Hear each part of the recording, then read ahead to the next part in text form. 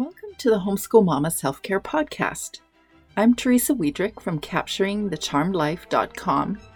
If you're a homeschool mama challenged by doubt, not sure you can do this homeschool thing, if you're a homeschool mama challenged by overwhelm, there's just too many things to do, or if you're a homeschool mama that's not showing up in her homeschool the way she wants to show up in her homeschool, then this is the podcast for you. I'm dedicating this third season of the Homeschool Mama Self-Care Podcast to the newer homeschool mama, or the homeschool curious, because it's that time of year when people start to think maybe they want to homeschool. So if you're considering homeschooling this upcoming fall, or if you've been a homeschooler for the last few months or few years, then this podcast season is dedicated to you. I'm here to help you turn your homeschool challenges into your homeschool charms. So welcome, homeschool mama.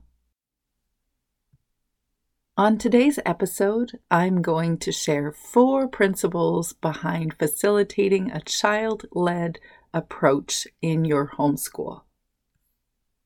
No matter your homeschool philosophy or your method of choice, no matter your approach, no matter our initial vision of what our homeschool might look like, we'll soon come to discover that the very most important building block to our homeschool is our children. So today's episode will focus on how to facilitate child-led learning in any homeschool. But first, I had a question from Angela Harders. Angela is a single mom, a special ed teacher, a peaceful parenting author, and passionate world schooler. And she's a podcaster over at Peaceful World Schoolers. She had a question for me, a big old question. She said to me, I would love to ask you, what have you learned through homeschooling? Oh, so this could be like an entire podcast season, because what have I not learned through homeschooling? You could say I've learned double-digit subtraction. I've learned all sorts of basic arithmetic. I've learned grammar concepts, myriads of science and history things that I definitely missed in school. I've learned all sorts of tangible knowledge stuff, and I've learned about homeschool methods and philosophies and how kids learn and child development psychology. I've learned, I could keep going.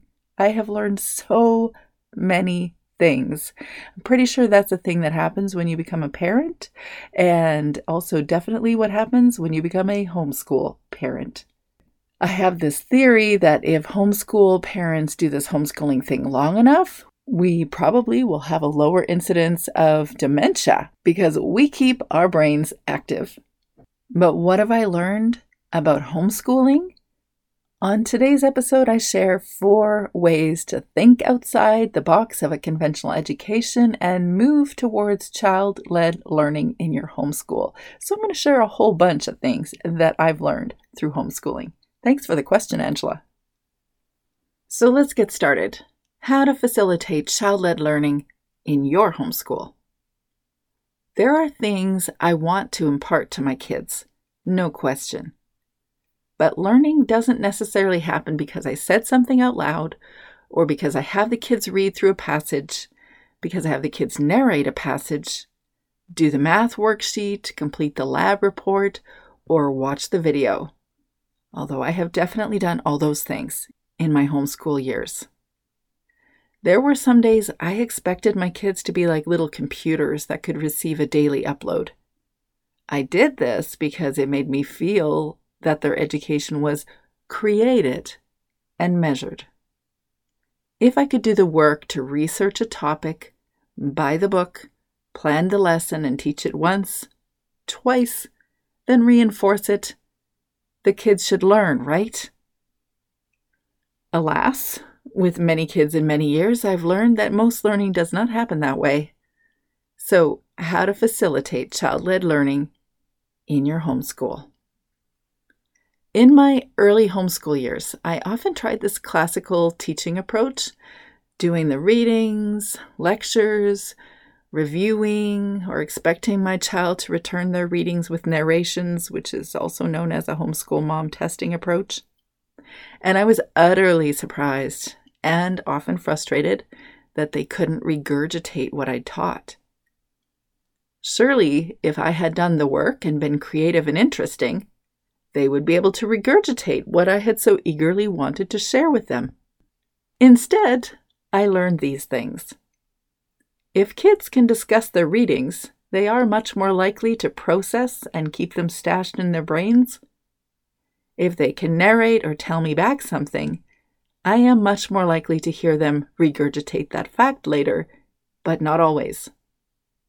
If we discuss it more than once, more than twice, it's likely locked in, or at least temporarily locked in.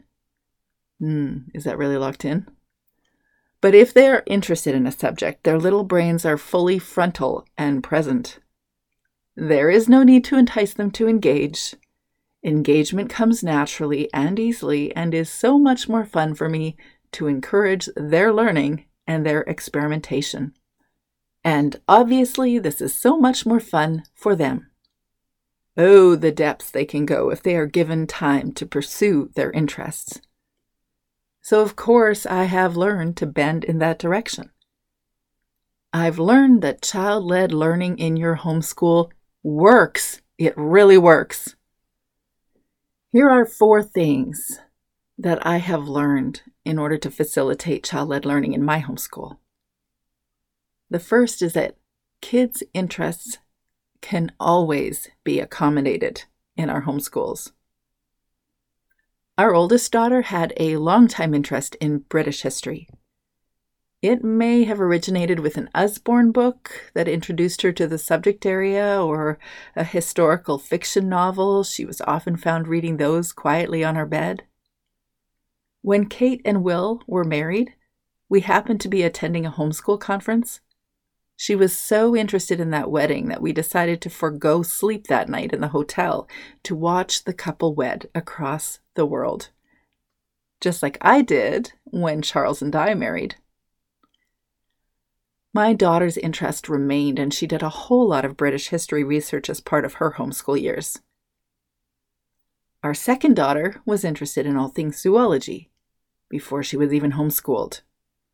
She was interested in underwater animals, creatures flying through the air, or barking ones in the backyard. The week before she left for college, I took a series of photos with her and each of the animals on our homestead, our 20 chickens in Cluckingham Palace, our Violet, our 4-year-old Great Pyr, our 2 cats, Neptune and Meredith, and our 3 goats, Clover, Thistle, and Poppy. Her interest in animals was apparent when she was 2. She studied them throughout her homeschool years, but at this point of the photo taking, it was pretty apparent that her interest mostly had evaporated. Except for her interest in the baby chick that hatched yesterday, the first baby chick born to King Henry the Rooster. But I digress. Congratulations, King Henry, and whatever Cluckingham Palace princess laid that egg. I digress. Either of those topics, my first daughter's interest in British history or my second daughter's interest in zoology, or any topic at all, could become a full-fledged curriculum. If you think in traditional subject areas like reading, writing, spelling, math, science, and history, you can learn to incorporate their interests in all of them, which you likely do. Let's take writing, for example.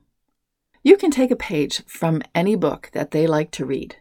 Maybe it's an Usborne encyclopedia for kids, and get them to write a section, or a passage, or a word, depending on their abilities to do that work.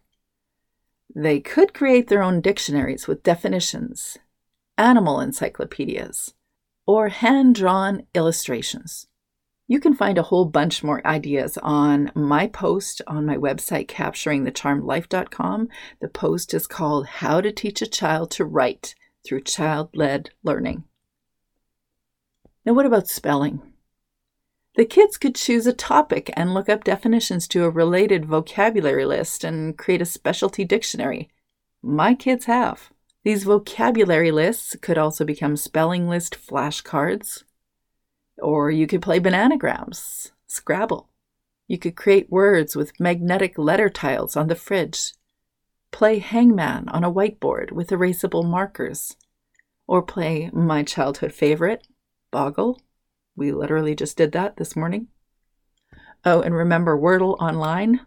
So many online games.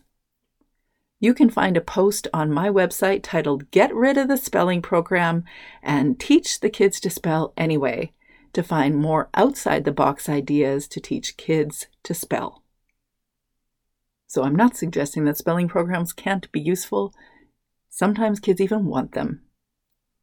Now let's talk about reading. There are endless books on any topic.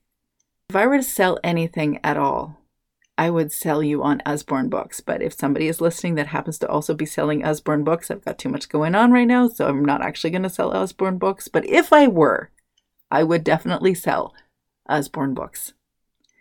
They are straightforward, engaging, and there are books for every topic. First and foremost, I would tell you to make a weekly date with the library if you want to get reading. Your librarians are your new best friends. They know a little bit about everything, and they know where to find resources for everything too, and all for free. Well, until you forget to bring your books back, which you will, so then it's not free anymore. Naturally, a discussion on reading would mean that you would wonder how to teach your kids to read. Well, I share my tale of teaching my 4 homeschool kids to read on my website, but I've compiled a Homeschool Mama reading list for you to read too. You can find that at www.capturingthecharmedlife.com. These books on this Homeschool Mama reading list are ones that have taught me everything that has helped me structure my homeschool.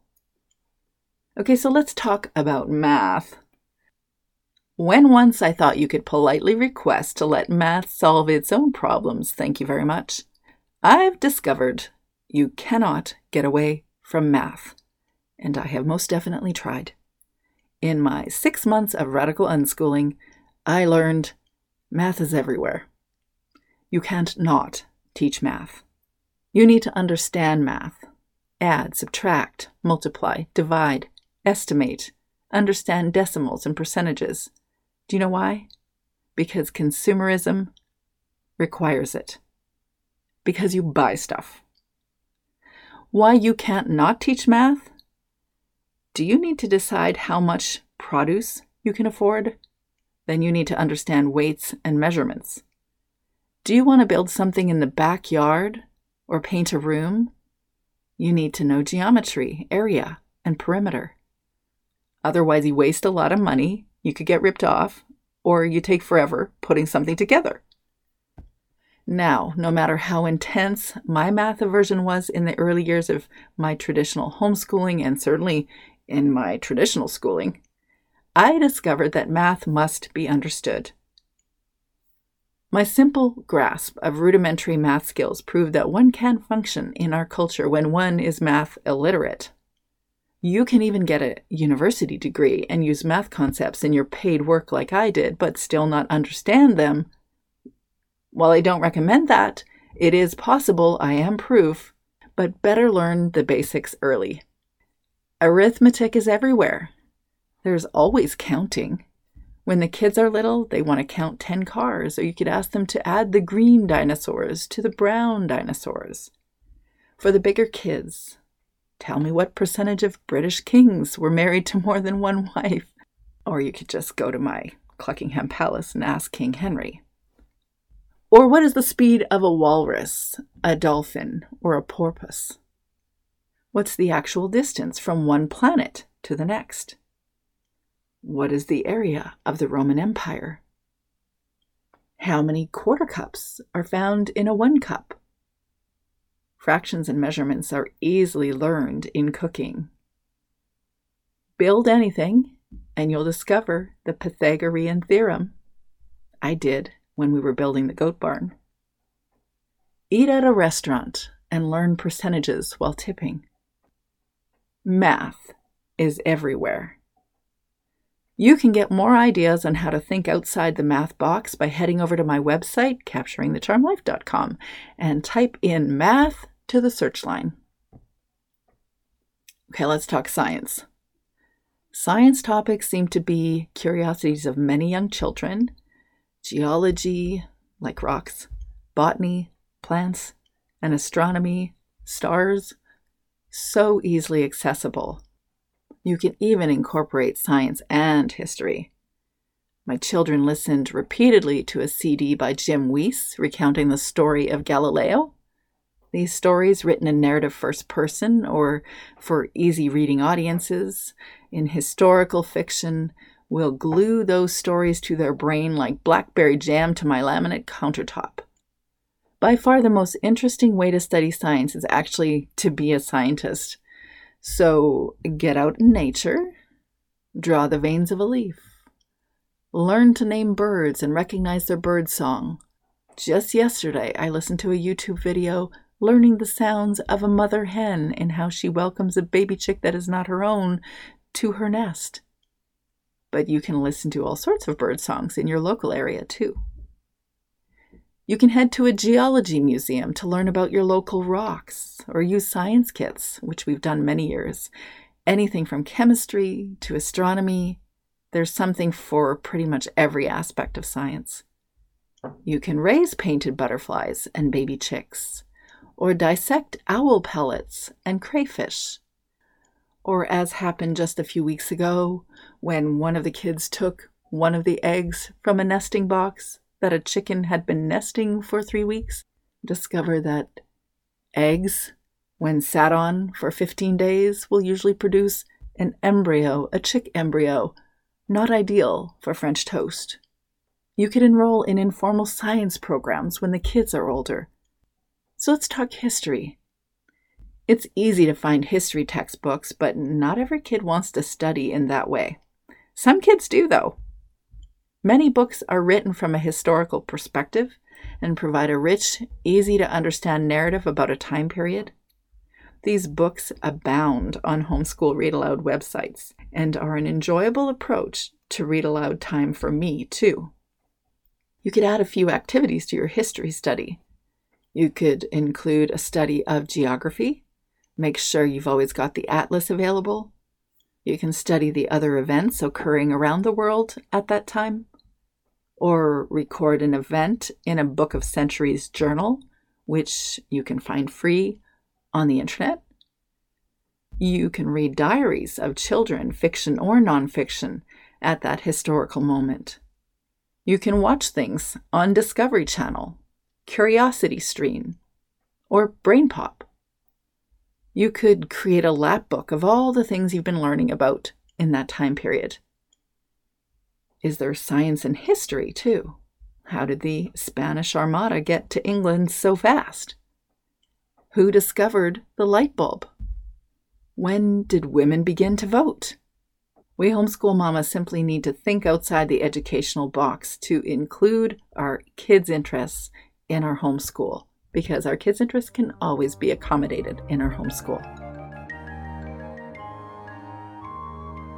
I'm interrupting this episode to make a homeschool mom confession. I don't like the word homeschool. I really don't. And for many years, when I first began my blog, Capturing the Charm Life, I did not actually use the word homeschool.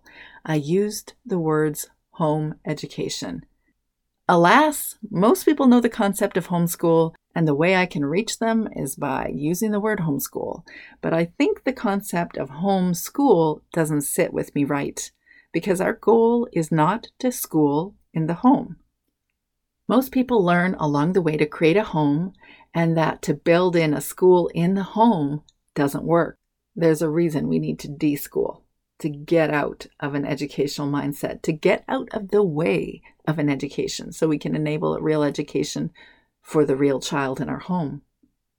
I prefer the word home education, but then what about the community education? They don't just learn at home, do they? The most important thing for me, though, isn't choosing the word to describe what we're doing as much as determining whether it is working for us and our homeschool kids. So is what you're doing in your homeschool working for you? Would you like to practically release yourself from a schooled mindset that's interfering with your homeschool bliss?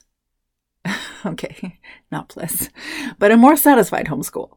One that's working for you and your homeschool kids, that feels free and individualized and purposeful. What is the schooled mindset that so many homeschoolers want to deschool from anyway? This is the question that homeschool families have a hard time answering for themselves. We know that we're trying to leave a schooled mindset behind, but we don't always know what it is we're trying to leave. Like, we assume kids need to learn certain things at certain times. We assume kids typically are at the same developmental level as a specific age group, so they can receive knowledge bits at similar times.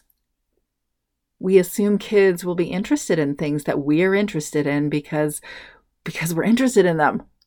We're passionate about them. We assume we can organize learning and create systems of learning and that it'll work in our homes. And we assume that teachers need to be certified. There's 5 more reasons that homeschool families need to deschool their homes. So I invite you to the Deschool Your Homeschool Intensive, and this is what we're going to do. We're going to assess our present homeschool, our children, our beliefs on education. We're going to engage in exploratory questions and discussions to shift our perspectives. And we're going to plan to practically shift your homeschool towards your real children. So join me in the Deschool Your Homeschool Intensive. The second thing that I've learned about child-led learning and how to facilitate it in our homeschools is to honor and acknowledge that everyone learns differently. I'll tell you straight, 2 of my kids were very happy with a free-flowing approach to their interest-led education, and 2 would rather do workbooks for an hour and be done with it. And sometimes they switched it up, and some of those kids like to do more formal things, and some of them like to do more informal things, and nothing seemed to sort of stay the same the entire way through, although there was similar approaches, generally similar approaches, but they all learn differently. And so be it. To each their own. That's part of the beauty of homeschooling, is we can accommodate those things. We just have to determine to do it. Barbara Oakley, author of Learning How to Learn, How to Succeed in School Without Spending All Your Time Studying, a guide for kids and teens, tells us, neuroscientists have discovered that your brain works in 2 different ways. We'll call these 2 ways of working the focused mode and the diffuse modes. Both modes are important in helping you to learn. In really simple terms, or in other words, we don't only learn by focusing. Sometimes we integrate learning through random moments in our day, like in the shower, or going for a walk, or when we're doing the laundry, or we're sitting to build some Lego thing with our child. Learning happens in various ways. And sometimes we see our kids wanting to learn alongside their siblings, and sometimes they don't. Sometimes they want to attend a class online or in a college or a high school, and sometimes they don't. Sometimes they like to just read books by themselves. Sometimes they like to have a video instead. Sometimes they're learners by doing things, like my son who likes to put stuff together. Could be a KiwiCo subscription, to helping with the goat barn, to downloading new software, to a computer. He's really handy. One does not have to create alternative learning approaches for the sake of it. The goal is child-led learning. So you have to ask yourself, how does your child like to learn? The third thing I've learned about facilitating child-led learning is that your goal is to get to know your child. You don't know who they are straight up. You have a sense of who they are. And if you were like me and you kind of wanted to know what they were like, guessing at it as they were in the womb, counting the number of kicks to the number of times in the hour they were kicking, and thinking this probably means they're super active and they're going to run around the playground a lot, well, it's not always quite so simple or so predictable. You don't get a manual when your child is first born.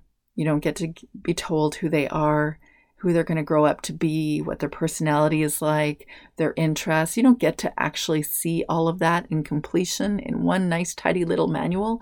But because you're at home with them and you get to spend a lot of time with them, you will get a whole lot of clarity if you're watching. And you don't have to dig really deep. Just observe. Who are you educating? Who are you raising up? You could spend time in a journal or a notebook right now and actually answer these questions for each of your kids. Who are you educating? Who are you raising up? Learn what drives them. In other words, figure out their Enneagram type. And I know there's controversy for me to say, figure out a child's Enneagram type because they're not necessarily going to be fixed when they're young. But an Enneagram type is something, a personality profile that you can help to understand your children a little bit more. You understand what drives them, what matters to them, their core values. And also it helps you figure out your relationships in all sorts of realms. So learn what drives them. Learn their penchant for introversion or extroversion.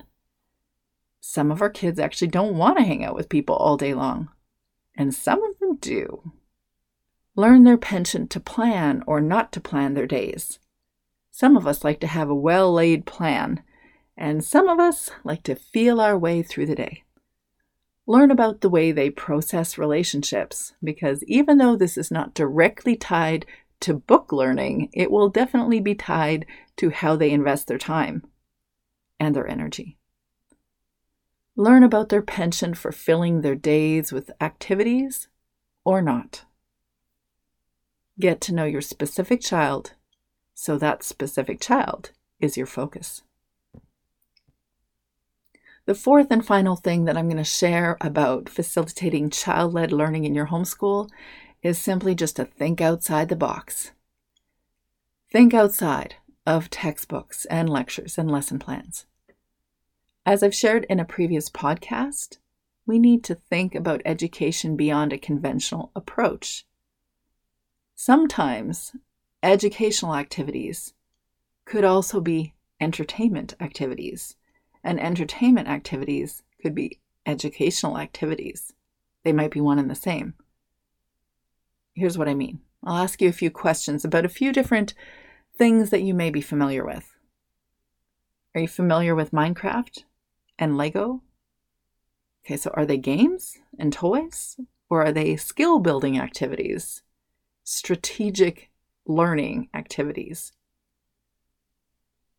Or are the following books entertainment or educational? My very favorite book of all time, To Kill a Mockingbird. Not my favorite book of all time, but a significant one, War and Peace. How about one of my girls' favorite books of all time, Diary of a Wimpy Kid? Or how about The Kite Runner? Or Owl Magazine? Are they entertainment or educational? When you take a child past a pond and she tries to lift every leaf and every rock in search of living snails to discover where that snail chooses to live, is that entertainment or education? If your son sits in a classroom with a teacher that's giving a lecture on polynomials, is that education or entertainment? Or a trick question. If he sits in front of an online learning class discussing Krebs cycle because he wants to learn about Krebs cycle, is that an educational activity or is it entertainment? What about watching a YouTube video on how to choose marine animals for his fish tank? Is that educational or is that entertainment? Is it educational if a child learns how to count coins when she's trying to sell you a plastic cupcake for 75 cents in her pink plastic kitchen? Is it educational to take a food safety course to prep for a job at a local bakery? No matter how you approach homeschooling, what philosophy you ascribe to, or what your approach prefers, I will always encourage you to lean into unschooling practices. It helps us. Those unschool practices help us let go of the control of how we think our child's education should be and just let them learn already. And in the wise words of John Holt, children do not need to be made to learn about the world or shown how. They want to, and they know how. If you would like to learn how to facilitate child-led learning in your homeschool, join the D-School Your Homeschool Intensive, and I'll help you do just that. So in response to Angela Harder's question, what have you learned through homeschooling? A whole lot. Too much to share in a podcast episode. I'm so glad you joined me today. If you have thoughts or questions about the episode, I'd love to hear from you. So head over to my website, capturingthecharmlife.com, and you'll find the title of this episode in the podcast section on the very right side of the page. I hope you can use some of these principles to facilitate child-led learning in your homeschool so you can have a whole lot more individualization, freedom, and simplicity in your homeschool. Hey, and if you're looking for authentic support and community with like-minded homeschool mamas who want to show up on purpose in their homeschools, you're welcome to join us at the Homeschool Mama Self-Care Patreon community. Not only will you get to join in monthly support chats, but you'll get discounts on the D-School Your Homeschool Intensive, group coaching opportunities, the Homeschool Mama Retreat, and also enjoy extended live interviews with previous podcast guests. I'm looking forward to getting to know you and your homeschool family. I'll see you there.